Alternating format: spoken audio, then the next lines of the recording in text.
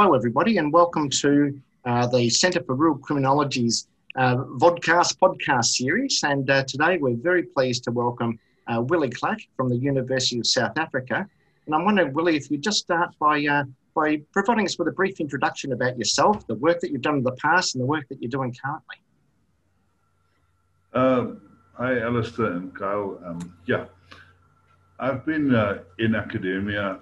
I started my career in corrections. I moved to academia in 1992. And I have a fortunate opportunities in life to have two lives. I'm a farmer and I'm an academic. So eventually my whole career was about corrections, but around about 2000, I had the opportunity to start working with rural crime in South Africa.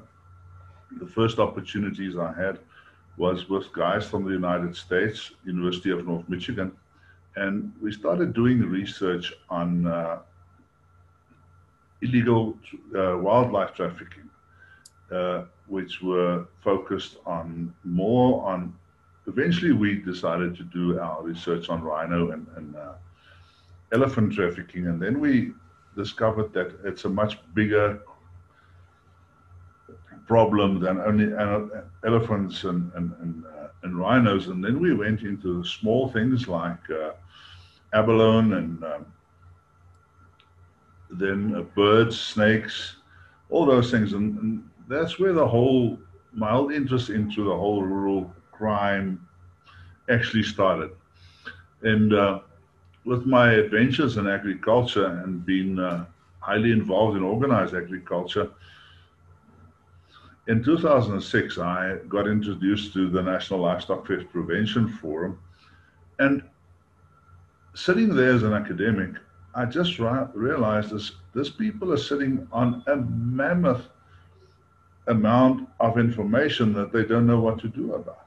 They collect all this data, they collect all the information, but it's simply being used within a forum. No one talks about it, no one publishes about it.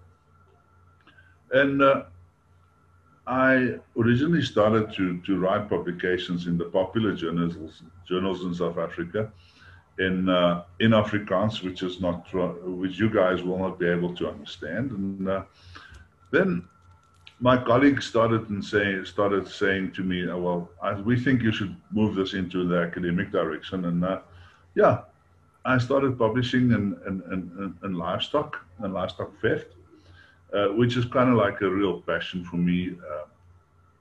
Ended up today as the national chairperson of the Livestock Theft Prevention Forum in South Africa, with a high involvement still in other spheres of organized agriculture, in the red meat industry. So that's my background. That's where I come from, and and I still farm today. And where I am today, talking to you guys, I'm in the city. So I changed my venue from farm to city for this week, and then I'm going back. I guess we'll unpack this a little bit as we go, but one of the key things is, notwithstanding that you started off looking at wildlife, and very particularly wildlife found in Africa, elephants and others, but also looking at some of the livestock, there are some of the lessons that can be learnt from your research that is equally applicable anywhere else in the world, like the motivations for the theft in the first place. Mm. Yeah, I do think that the motivation for livestock theft, and when we look at this whole thing and we look at the whole environmental crime series, and you look at the 4 environmental crime series, and I think the most applicable one is routines activities. And when you get to the motivation of the offender, I do think from my research that I found is that you cannot really distinguish between a motivated offender and the object, because when it gets to economic crimes, the motivation for the offender is normally the object, which is kind of like the driving force and the motivation for this person to commit this crime. But I always do use the examples for people and say, when it gets to livestock theft and you compare it to other economic crimes, is if I steal your cell phone, if I steal your TV or whatever appliances you have in your home with any technology, the surest thing that I do know is that it immediately loses its value. I cannot steal a cell phone for the value of $100 and expect to sell it for the value of $100 because it immediately loses value, which is totally different when it gets to livestock. Livestock never loses its value. If I steal your cow, or I steal your bull, or I steal your calf, or whatever, it's got a value. I can sell it off to an abattoir. I can go and sell it at an auction. I can sell it to someone else, or I can either slaughter it and use it for myself, or I can use it for breeding purposes. Which means that in the case of livestock, it never loses value. And I do think that's the greatest distinguisher between livestock theft and any of the other crimes that's committed in rural areas, because of this whole motivation. And we can go back and then we can argue as that the main driver for livestock is greed. And then I want to share another thing with you, is because it's one of the things that really interested me when I was still doing a lot of technical assessments for criminal justice in Africa. We had the opportunity to go to a lot of African countries, and we visited from police to justice to corrections. And we went in the corrections, and we ended up, myself and the guys that's doing the research with us is to, when we are in a prison, to categorize the prisoners. And we ended up going to say, okay, who's between 20 and 25? You guys stand to this side. Who's between 25 and 30? So we did that age category. And then you end up with these people, these criminals in prison over the age of 60. And then you ask them, now, what crimes did you commit? And you have like a 95% chance that it's either murder or livestock theft. And then we went and looked at the whole profile of these guys. We did discover that actually when it gets to livestock theft, is these guys don't never rehabilitate. They will keep on stealing livestock until the day that they die. It's not like your normal criminal, economic criminal who steals out of houses, housebreak and theft and robbery and those, where the criminal career has a tendency to stop around about the age of 40, 45, where it starts diminishing. When it gets to livestock, it just carries on. It never stops. And up until today, we still see that pattern. In South Africa, because livestock theft is a big thing, we have an agreement with correctional services that, well, this was until 2 years ago, because then their whole computer system crashed. But we got a list of all released inmates that was jailed or incarceration for livestock theft. And it was totally true, as we could predict it. If John has been released from prison for livestock theft, you had an 80% chance that he will commit livestock theft again within the first 12 months after being released. And so we're working here with a very unique, not a very unique crime, and we're working with a very unique perpetrator. Another thing that we, from our research that we did find... If I can just interrupt you there and ask, why do you think the repeat offending is so salient in this particular group? No, I don't know why they keep on repeating, but I do want to relate it back to the value of the object, in this case, the livestock, and which actually is a big motivating factor for these guys. So that's what we would say is why this is so. Then Another unique thing that you find in South Africa that you don't find in any other country in the world is the fact that we keep track of all our livestock theft cases. We keep track of all livestock stolen. So each and every year, after each and every quarter, when our cases get published, we know exactly how many cattle are stolen, how many sheep are stolen, how many goats are stolen, how many chickens, how many horses are stolen. And I haven't found this in any other country in the world that they keep that information. I mean, believe me or not, our South African police still keep this by hand. It's a hand system. It's not a technology system. So we are highly involved with these people. We talk to them on a weekly basis. And so we get this information. So we know who the perpetrators is that's been released. We know who the new guys on the block is. We know how much they steal.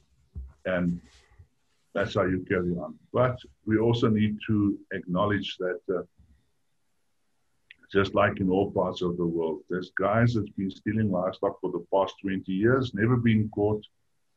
Everyone knows about them, but I think you're right, Willie. It is absolutely the case the world over, and certainly here in Australia, the work that I've been doing in Victoria and Kyle's been doing up in New South Wales is the sheer lack of reporting. And so therefore, the offenders keep on offending. There's nothing that interrupts or disrupts that those patterns of offending. Yeah, and to talk more about crime in aggregate in rural spaces, I don't think we keep as good track of the issue of farm crime specifically here. New South Wales does okay, especially since the Rural Crime Prevention Team, they'll take dedicated statistics of, how many cattle were stolen in this period or sheep or things like that. But just speaking to rural police officers, not necessarily around cattle theft, because I think the problem pales in comparison, of course, to the amount and actual magnitude of cattle theft in South Africa. But you'll talk to local officers in rural spaces in New South Wales, and they'll know when there's a lot of ram raids or a lot of break and enters or things like that, that a particular person has been released from prison, and therefore, they have an expectation of these offenses and where they're coming from.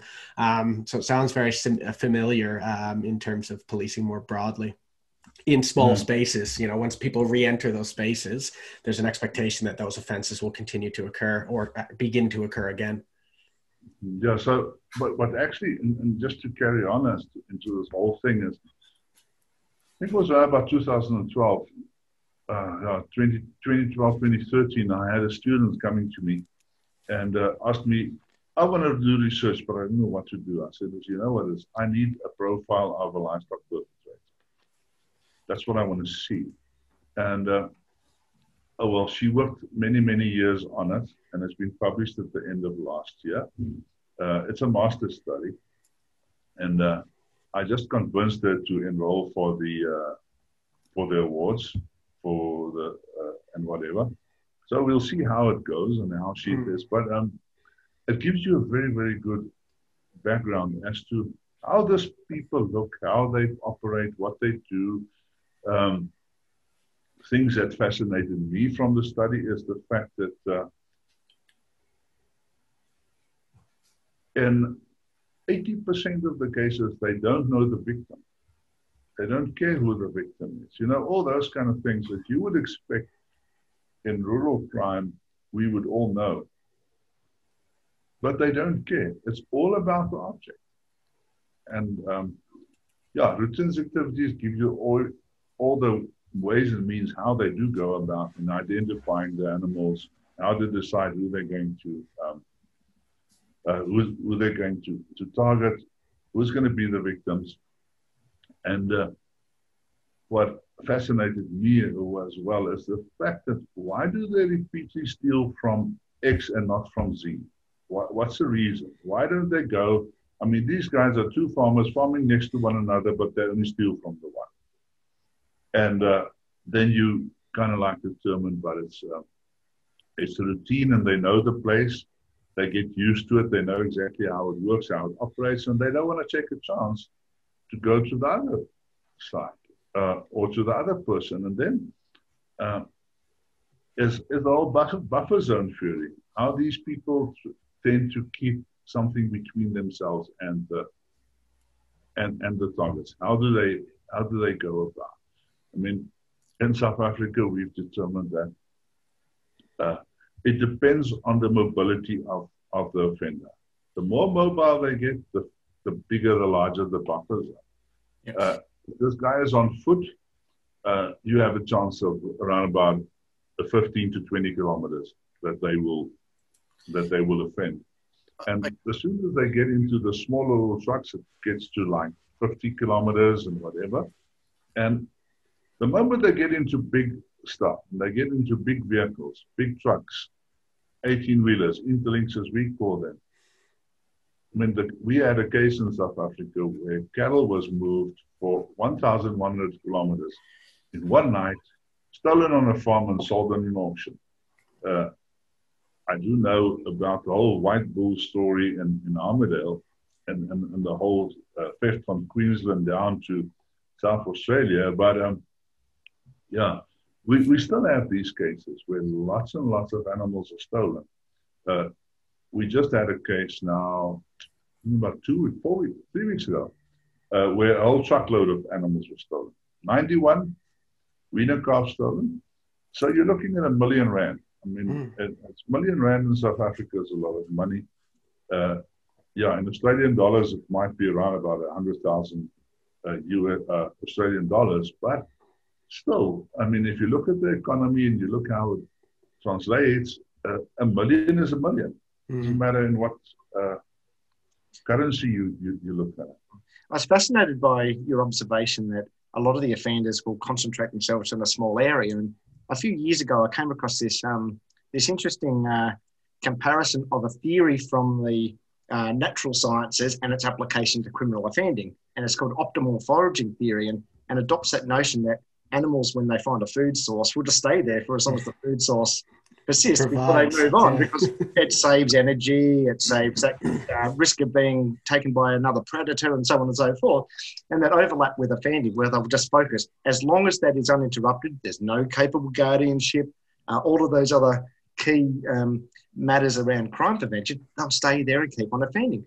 And this leads on to one of the other points that you made, and it's that there are some people who don't know the people that they're victimising, but conversely, at least here in Australia, there's a lot of farmers who know who the offender is. They know it's John's boy down the street who's knocking off 3 or 4 sheep every now and again, but they also know that he's armed to the hilt and he's got a hot head and he's likely to come back in the middle of the night. And they don't want to do that for fear of that revenge or that retribution. And I'm just wondering to what degree that might also occur in South Africa.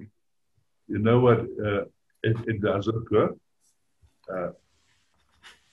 Where the people do know, and I think that's where there's a lot of similarities in the whole of the world. You can go and read research and whatever, and then you will find that we know who the perpetrator is, but we're not prepared to go and give this guy up because of fear, one of the things. And then,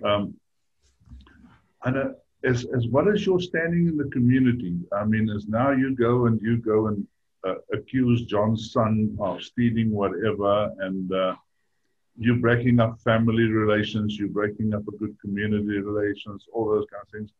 And for that reason, we don't report the crime. And I think that's quite obvious all over the world that those things do happen. And yeah, it does annoy me. I must be honest with you. So I just had the case in my own family 4 weeks ago, where animals were stolen, and because of the CCTV cameras that's up in the rural areas in South Africa and all these kind of things, quickly determined who's the perpetrator. Being a white lady,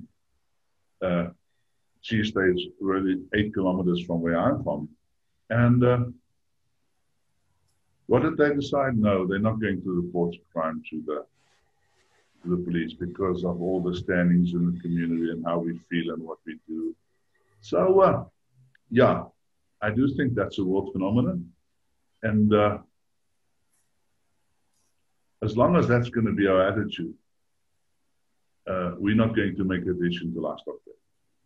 In New South Wales, it was one of the most common reasons for not reporting was fear of retaliation because they know the offender, and not necessarily just physical retaliation, but social, cultural retaliation. That is ostracism or, being seen as someone who dobbed someone in or something like that.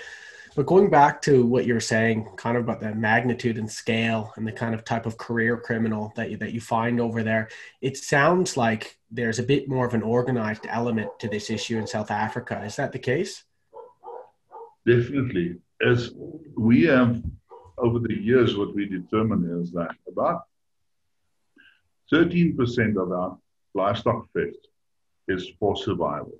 I mean, it's because of it's for pure survival, as I need to put food on the table, I need to provide, and those kinds. And we have a name for it in South Africa.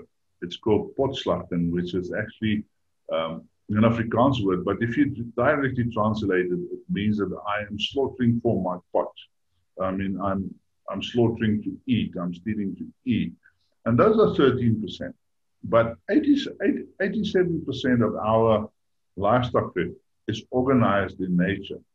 If you go and look at the definition of organized crime. And what we've also found is that it's normally these syndicates form and they dissolve very quickly. As I have identified, say, for instance, I want to go and steal 20 head of cattle from John, but I need the expertise of other 3 or 4 guys. I will get them in. We will do we will commit the offense. We will steal whatever we want.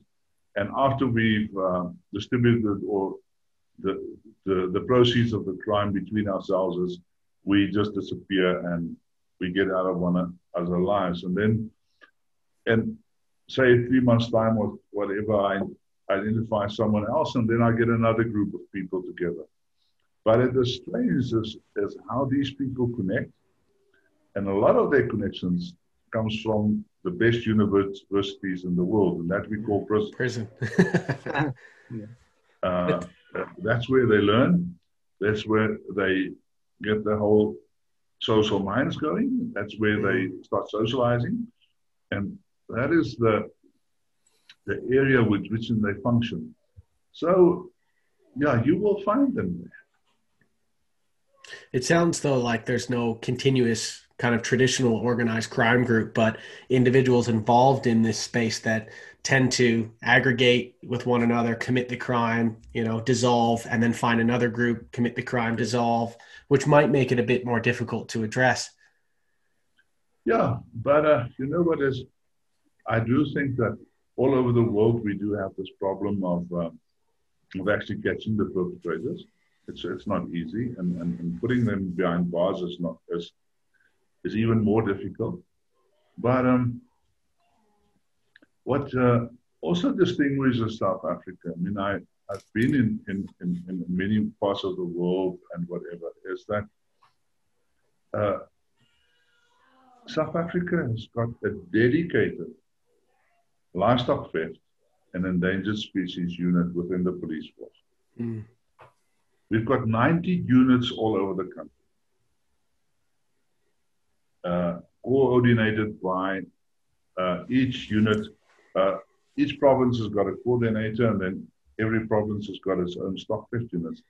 And depending on the amount of stock stolen in that particular province or region, will determine the amount of units you do have.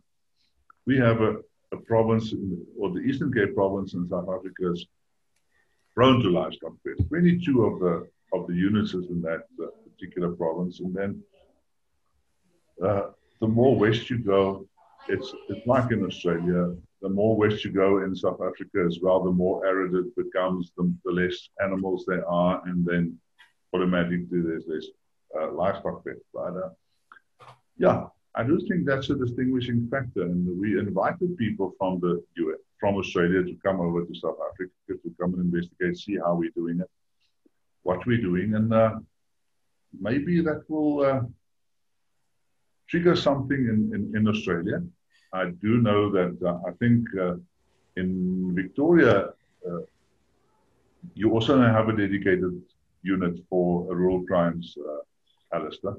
Yeah, there's a farm crime liaison officers unit. One of the challenges is that they're not all dedicated full-time officers. So when there is occasions where there's volume crimes occurring in a rural location, that will become the focus of activity, rather than other places like New South Wales or in South Africa or in many places in the UK where all they do is the rural crime. So that itself is a challenge, yeah. Yeah, farm crime specifically. I think the New South Wales Police definition is farm that impacts upon the function of the pastoral, agricultural, and aquacultural industries. And they're very adamant that that is the only thing that they focus on. So not crime in rural communities, but crime that impacts on these industries. And so having that dedicated team is quite novel out here in Australia thus far. But I must say that over the course of the last 10 years, policing organisations the world over have gone ahead in leaps and bounds. You know, it's now much more at the focal point of decision makers than it was even just 5 years ago in many jurisdictions, where senior police officers based in capital cities are now recognising that there are real harms that occur from this type of offending. Yeah. So the New South Wales Police unrolled Operation Stock Check almost a year ago now.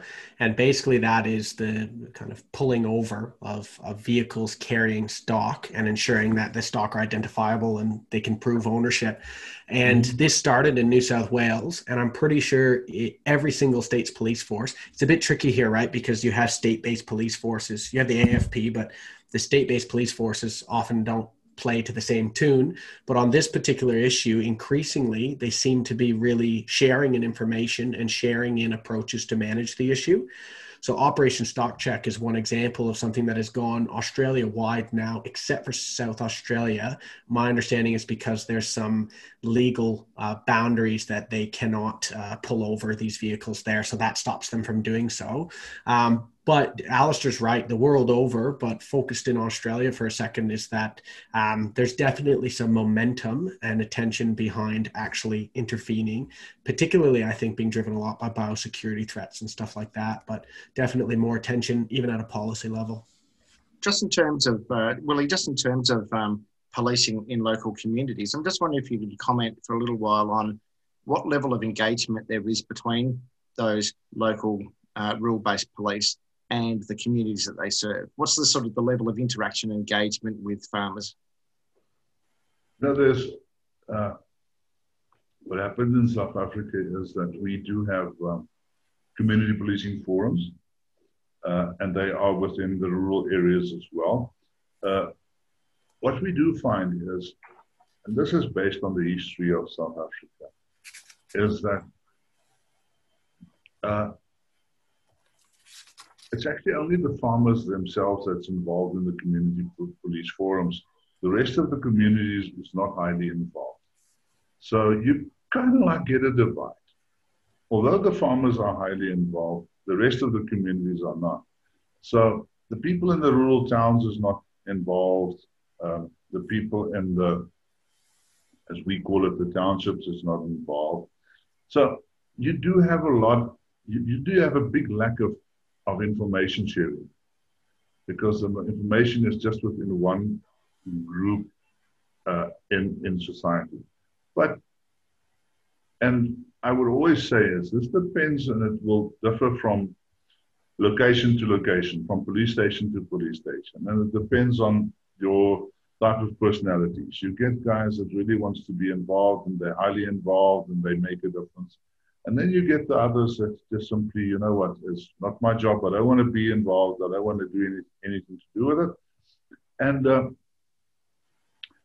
I just wrote a paper for the International Criminal Justice Review.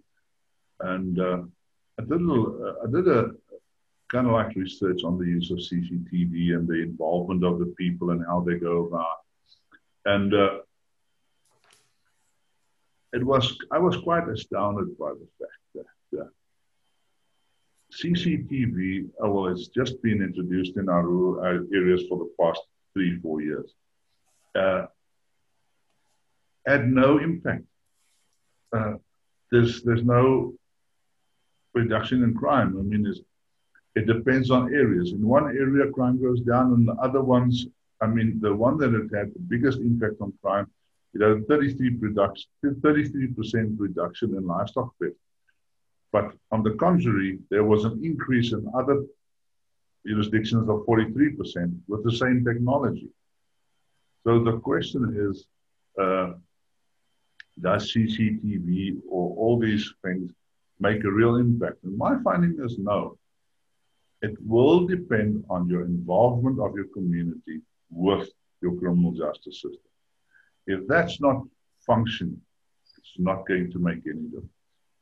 Yeah, it gets back to that classic risk-reward analysis. If you don't think that you're going to get caught, or if you're the persistent, motivated offender, the offending will keep on occurring. Yeah. No, that's true. Willie, can we backtrack for a second? We probably should have opened with this. Can you tell us a little bit, for particularly Australian viewers or viewers not from South Africa, about the scale, the sheer magnitude of the problem out there, and maybe how it compares, for instance, to your knowledge of Australia and things like that? Currently in South Africa, the magnitude is we're losing around about 66,000 head of cattle per year, which if you go and calculate it, it boils down to around about 198 head of cattle per day, which is quite significant. If you go and look at sheep, you're looking around about 110,000, which calculates to around about 254 head of sheep per day. And then we do go to goats as well, and they are around about 50,000 per year, which goes to around about 160 per day. So that's a magnitude of the whole problem in the country. Economically, we're looking at about, in our currency, around about 1.4 billion rand per year. But the thing that you never need to forget is the fact that only 23% of livestock theft in South Africa is reported. So 77% of our livestock theft is not reported. So when we talk about these numbers and these figures, we're talking about those that are reported and that we know of. I mean, there's 77% that we don't know. But we do believe that the ones that we don't know of is those ones with little magnitude. It's the smaller amounts, it's the one head of cattle, 2 heads of cattle, or whatever. The moment these things tend to get big, people tend to report it too. But what we also found that is with the whole argument of retaliation and those things is if people do find that it is John that stole their animals and they do get the animals back, they don't report it as well. Or alternatively, they know that the next door neighbour, John, has stolen 6 head of sheep, but they also know that they've been put into the freezer for consumption. Yeah. So they don't actually, there's no sort of checks and balances with the legal abattoirs. There's no signs of an illegal abattoir being towed around. They've just been butchered and the carcass is dumped. Is what happened, what we have very much in South Africa, and I will send you some photos if you want to, but it's not beautiful to see, and it's not for the sensitive people, because in South Africa we have this thing that we call bush slaughtering. Yeah, we've been getting a little bit of here in New South Wales. Speaking with the police, I've seen some of the pictures here. So they will enter into a pen and whatever, and they will just take machetes and start chopping up this animal while it's still alive. And we have a lot of that. And what we found in the cases of cattle, normally around about between 4 and 6 heads of cattle are slaughtered in the veld at night and then removed. And in the case of sheep, it will go to amounts like 40, 50 that's just been slaughtered. The skin is just left there and they're gone with all the meat. So it's one of those things. I mean, it's, as I say, if you don't have a tough stomach, don't watch it. I mean, it's not beautiful to see. It's awful.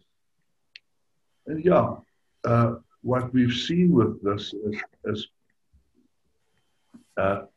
the you can clearly see the modus operandi, and you know exactly it's the same bunch of guys doing it all over, because I mean, they just simply leave their marks all over.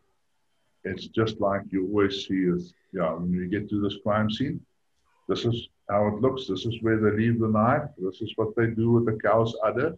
This is what they do with the bull's genitals. And so they leave it always in the same place, the same manner. So you do know it's the same group of people that's doing it. And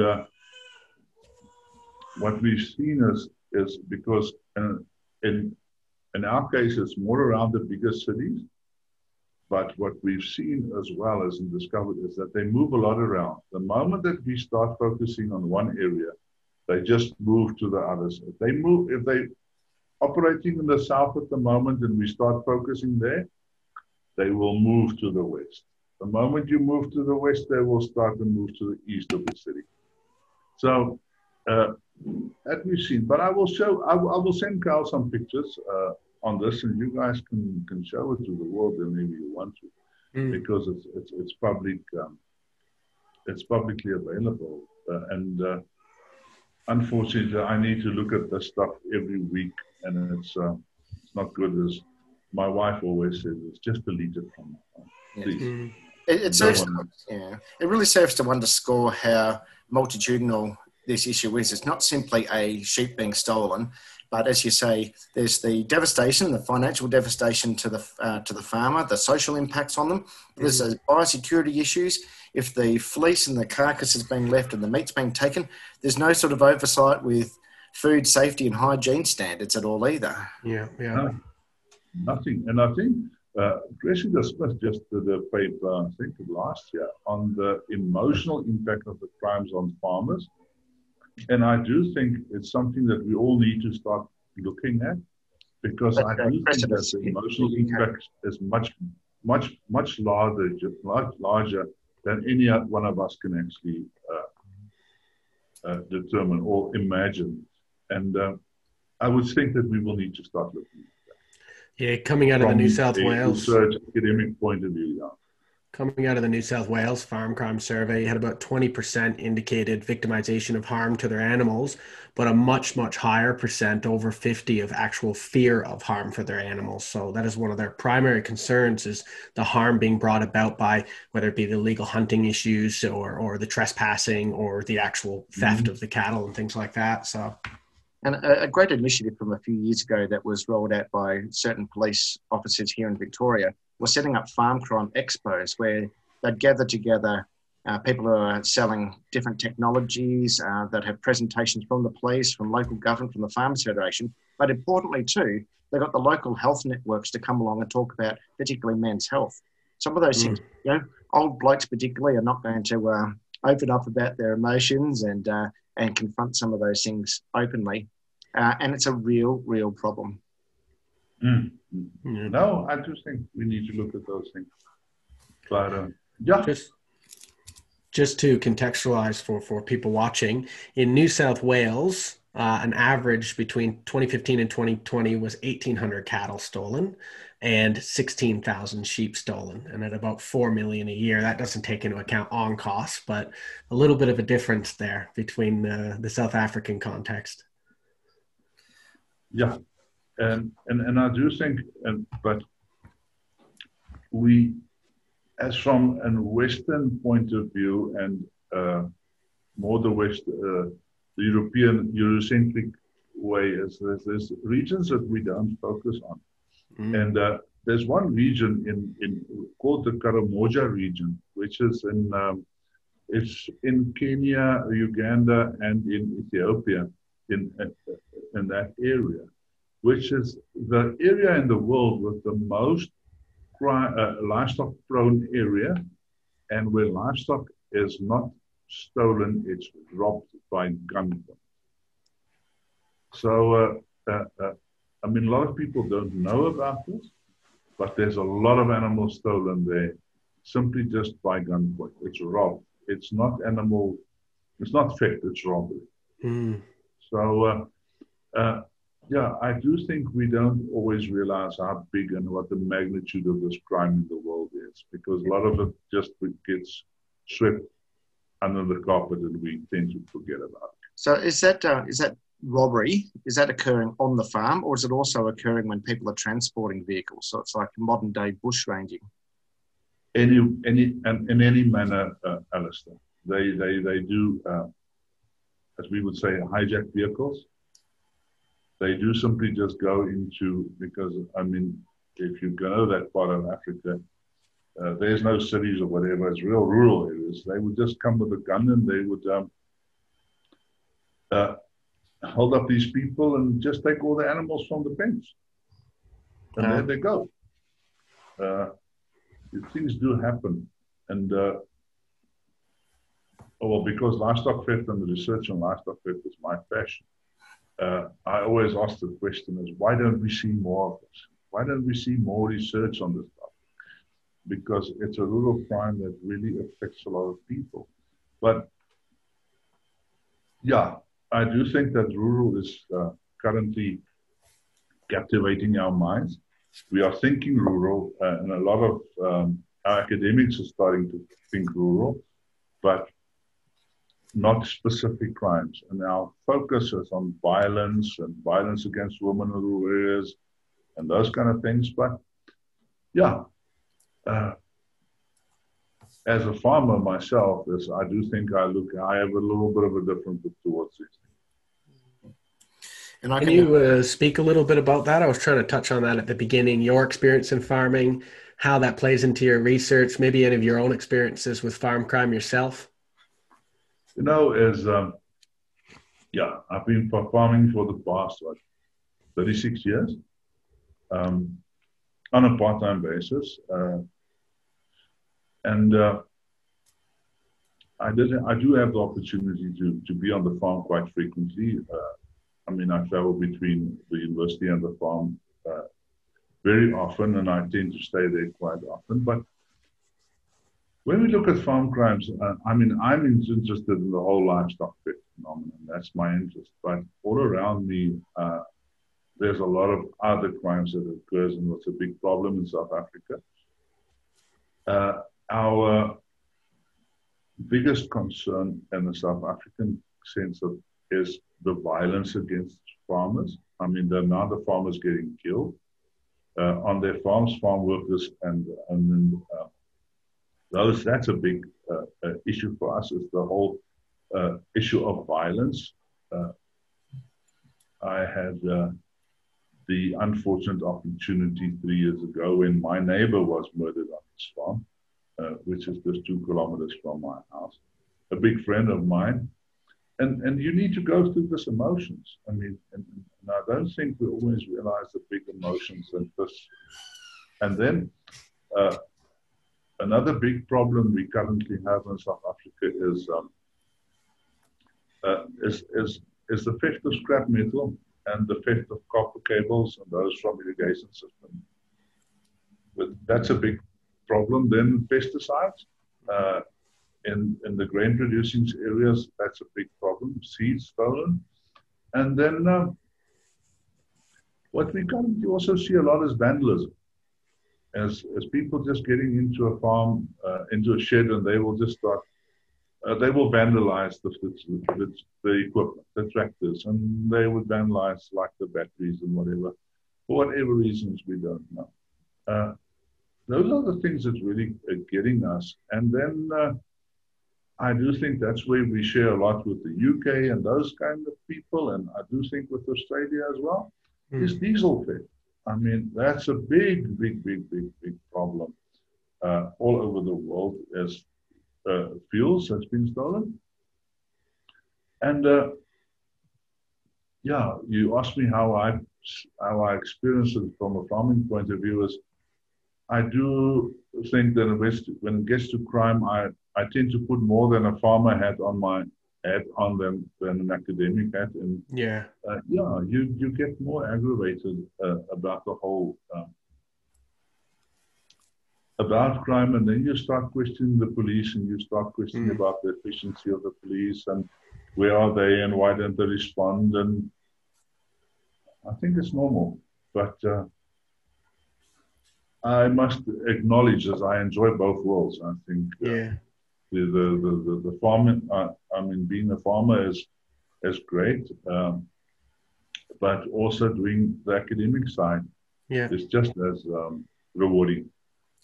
Yeah, Carl and I have been discussing this notion of praxis and practice, and the importance of having colleagues in academia who straddle both fields. And it's all about, of course, engagement, and importantly too, around policy change and change to practice, whether it's policing or farmers' behaviour or motivating non-government organisations like the Red Stock or the Red Meat Authority and other organisations to step up and do what they possibly can to address the issue.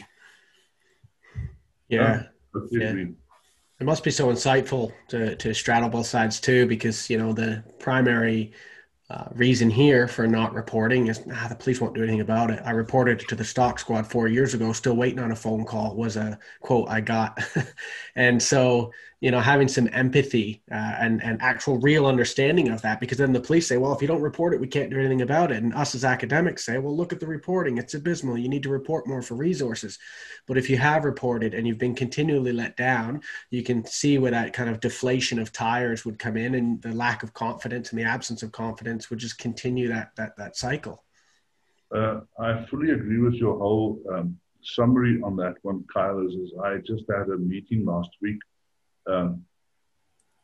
We had a big complaint from a specific area, farming area, close where I'm farming, close now 100 kilometers away. But these guys and they set up a list of 50 cases that they have a big problem with. And I looked at the list, and I saw this list, and it was cases from 2011. Which is 10 years down the line. A decade guys are still inquiring about it. And then we just set up a big meeting with the police and prosecutors and whatever, just to determine that these cases were all closed as undetected. Yeah. But the victim was never informed. Yeah. So they have never received any closure. So my arguments with the police was all this guy wants to know is what happened. If it's undetected, just inform him. Yeah. It will provide closure. And oftentimes it is just that having that dialogue, that communication, isn't it? But Yeah. also importantly, a recognition that it's no single person or organisation's responsibility for crime prevention. The police have a role, farmers themselves have a role.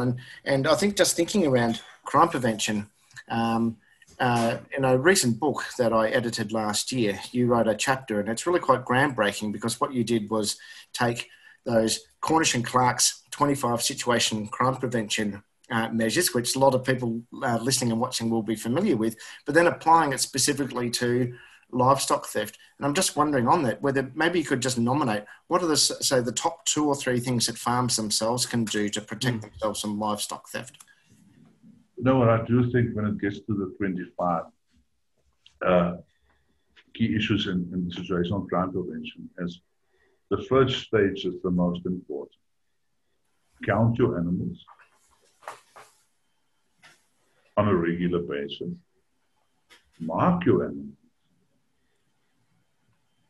And leave your footprints on your farm. Yes. Mm-hmm. Yeah. Those are the 3 most important. The rest will take care of themselves if those 3 are in place. Yes, because it's very difficult for the police to operate on some sketchy information. Oh, I think it could have been 10, it could have been 20, I'm not too sure. I counted them only 6 months ago, but it's near on impossible for them to actually do an investigation then, isn't it? Yeah. Those are the 3 most important ones of one of them all. I mean, there's this, just to take it by an example is, if I phone the police and say, they've stolen my sheep, the first question is, how much? I don't know. What's the attitude of the police officer on the other side if you say, I don't? Yeah, must not be that important to you. By means of your example now, it may be 10, it may be 20. Oh, and the other but if you call the police officer and says, you know what, I count my cattle on a regular basis, I counted them on day X, I counted them again today, and this is what happened. This is the scene that I'm seeing. I've seen fences cut and whatever, and it's cut this morning, and and there's 15 lost or 15 gone. What's the police officer's attitude? This guy knows his business. He knows what's going on. I'm going there. I have a 90% chance of success in this case. So I'm going to put all my efforts in there. The other challenge, of course, is actually putting a monetary figure on the loss. So it could be a woolly animal on 4 legs, but it also could be a key stud ram. And how do you take into account all those sunk costs? The years and years and years of building up a bloodline. How do you actually put that? But now you're opening another can of worms. In your argument is because what we've seen in the courts in South Africa, and this is now from the defense side, is the argument between value and price. Yeah. How do you, and then they get into these farmers in cross-examination and asking them, how did you determine the value? What is the science behind it?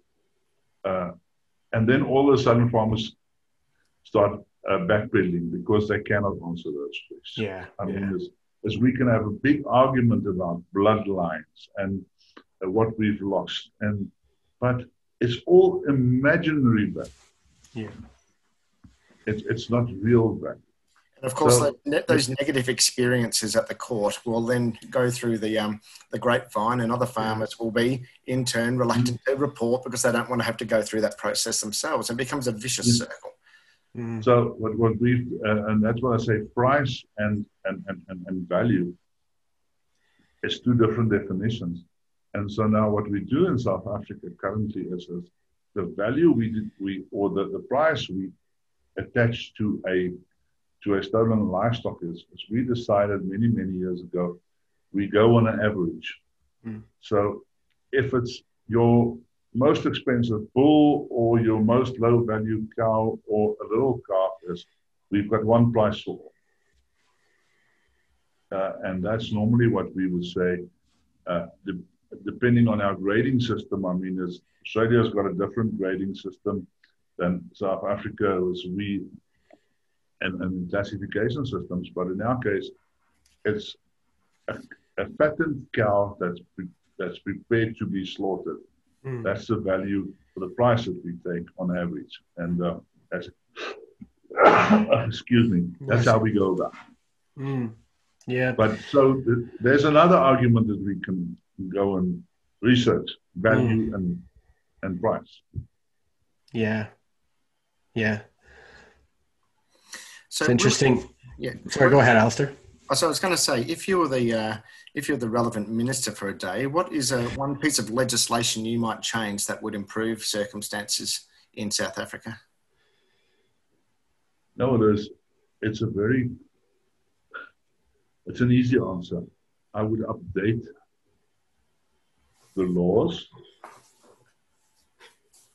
because all our current legislation is old, they're old-fashioned, and they didn't keep up with new developments in the world, with new technology.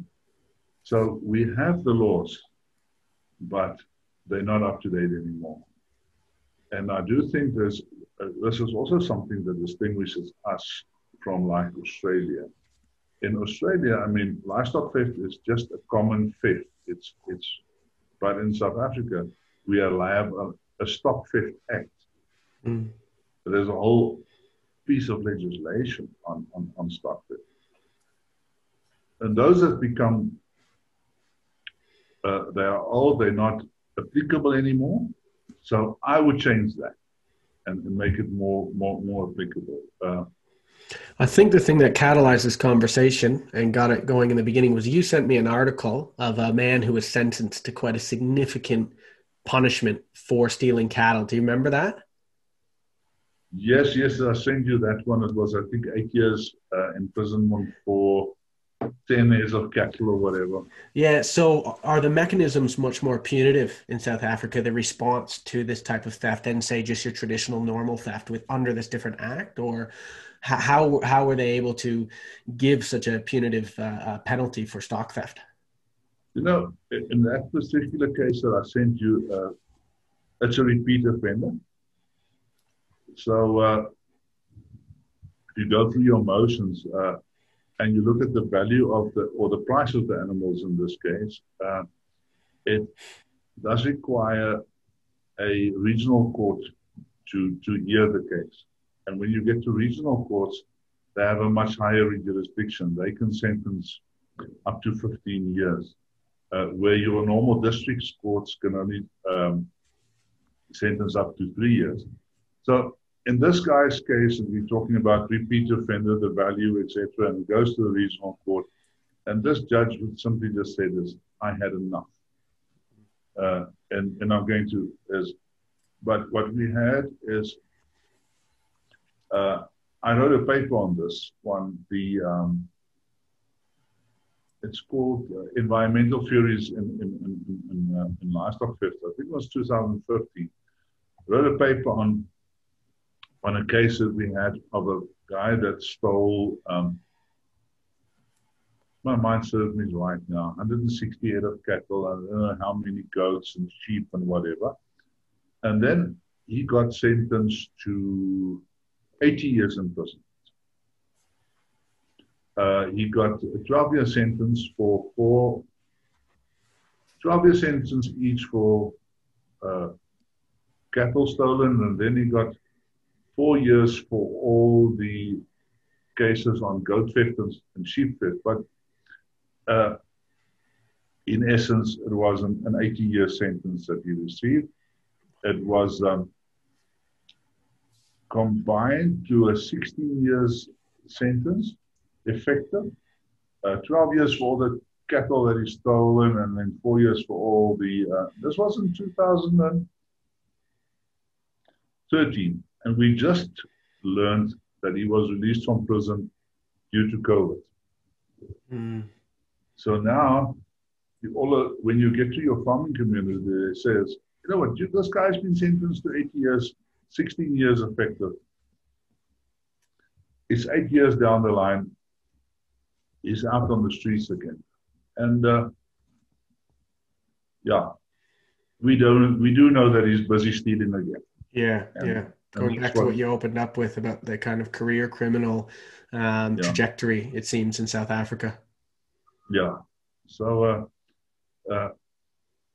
we do get these lengthy sentences, but in essence, they're not that severe. That one that I sent you that time. Yeah, it was a one-off. Yeah. Yeah, but yeah, we get the like very often the 6 years and the 5 years and those kind of sentences. But if I put my farming hat on, I would say it's not enough. You can put them away for 20 years. Yeah. But if I put my academic hat on, I say, yes. You know what, yeah. I think it's a severe sentence. That's the interesting nexus that you're at. You know, it's easy to be impartial when it doesn't impact you. It's very difficult to, make a value judgment when it actually, is a financial, emotional, psychological impact. And it's hard to stay distant from that, I could imagine. It is just difficult to imagine these things and whatever, because the irony about it is that I am the organizer of a webinar, which is going to be hosted in June, on the excessive use of imprisonment in South Africa. Yeah. So, that's the one hat that you wear, and then you have this other hat that just wants to put these guys away forever and they never want to see them again. Yeah. It all gets back to evidence basis, doesn't it? And that's really what we're all about. And we're almost full circle to where we started here, and thinking about how ineffective imprisonment is as a deterrent, but also how effective it is as a university of criminality. And, yeah, but thinking from the farmer's perspective too, there's a place for retribution, and that desire to see an offender not punished because it's going to make them better, but just to punish them for the behavior and the harm caused. And that's the tricky part. Like when we were at the town hall, Alistair, launching the Center for Rural Criminology, that's what a few of the farmers piped up and were saying, right? Like, I want to see more punishment. And the whole point was because I want to see them to get their just desserts, an eye for an eye kind of thing. Oh, and anecdotally here in Victoria, it's the volume of farmers who are really frustrated when they think that, quote, they've just got a slap on the wrist, end quote. Yeah. And it becomes a real issue. Yeah, which then goes back to your point, blurs the whole conversation even about evidence and whether this works and what we can do and all those types of things. I do think that if we look at the whole issue of penology and we look at punishment and all those kind of things, it's one thing that we will never agree on. And I do think the fact that it's such an individual decision by an individual person will always boggle our minds. Yeah. How does this person really determine what is he going to do with this criminal? I mean, it's a mind thing. We have all these theories. We have all these elements that needs to be taken into account, and the factors and the personal circumstances and whatever, all those kind of things. But in the end, it remains an individual decision as to what is the punishment going to be. And that's a challenge. Yeah. It's interesting. Yeah, it's a difficult situation, and depends very much on sentencing guidelines and things like that, which will be different in different jurisdictions. And but if there's a lot of judicial independence around the decision-making factor, and going back to the farmer, that's why they at least traditionally used to keep, I guess, the victim's perspective off to the side almost entirely, so as not to conflate emotion with trying to come to a air quotes appropriate punishment for the particular offense. Now, yeah. So Alistair's right. I think we've come pretty full circle. Alistair, did you have anything you wanted to add on that, or anything that we've missed from your end? Oh, I think just just underlining of the key takeaway message that I've taken from the conversation here is that we know a lot, but there's a lot more that we could know. And I think for people who are listening or watching to this podcast or vodcast and interested in research, then there's any number of opportunities wherever you happen to be in the world, so that we can continue to build our body of knowledge. Yeah. Willie, what I'll do is on the description of this video, I'll add a few of your recent papers that we've talked about. That way any viewers can actually go and explore the issue in South Africa and your work a little bit further. But before we end, is there any kind of topics or issues that we haven't covered that you think might be really interesting or important that we could touch on? I think we covered a lot.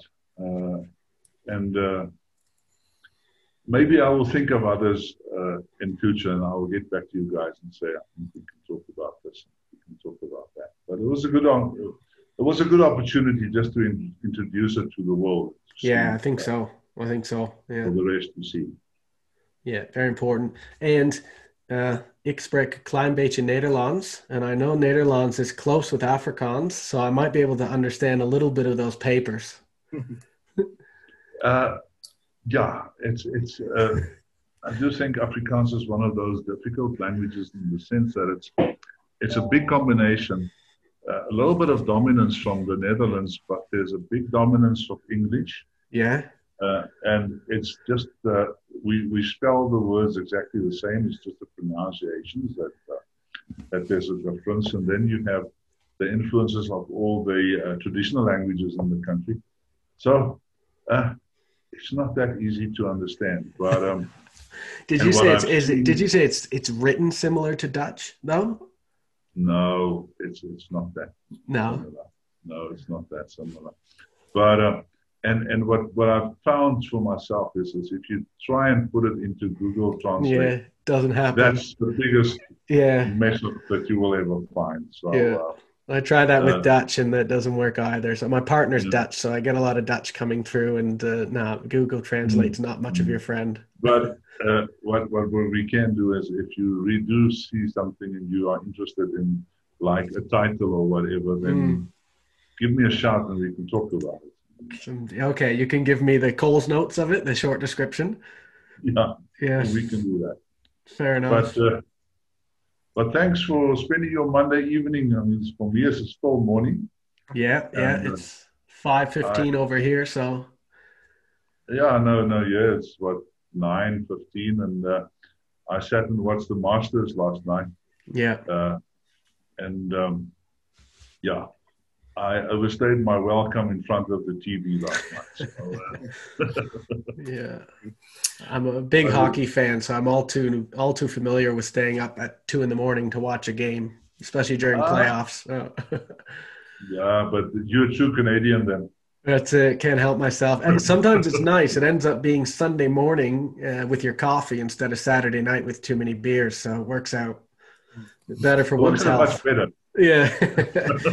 But hey, thanks so much for this conversation. It's something we wanted to get together for a long time, something that's near to dear to Alistair and my heart as well, and the research we do. So thanks so much for providing us with your insight and knowledge. It's absolutely fascinating. The work you do is amazing. And we look forward to hearing more and having further conversations. Okay. I will pass on some photos to you guys. Good on you. Thanks so much, Willie. Sounds good. Thanks, Willie. See you guys.